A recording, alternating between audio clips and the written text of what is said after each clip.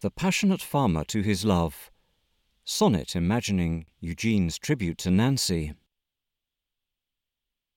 Formed from the clay and by divine command, between Virginia and Tennessee, I was established in this tender land, to name each animal and bird and tree. I worked the soil by the Lord's decree, and planted by the phases of the moon. I heard enraptured nature's symphony, the oaks applauding, conifers in swoon. Though all creation was the Maker's gift, it was not good for me to be alone.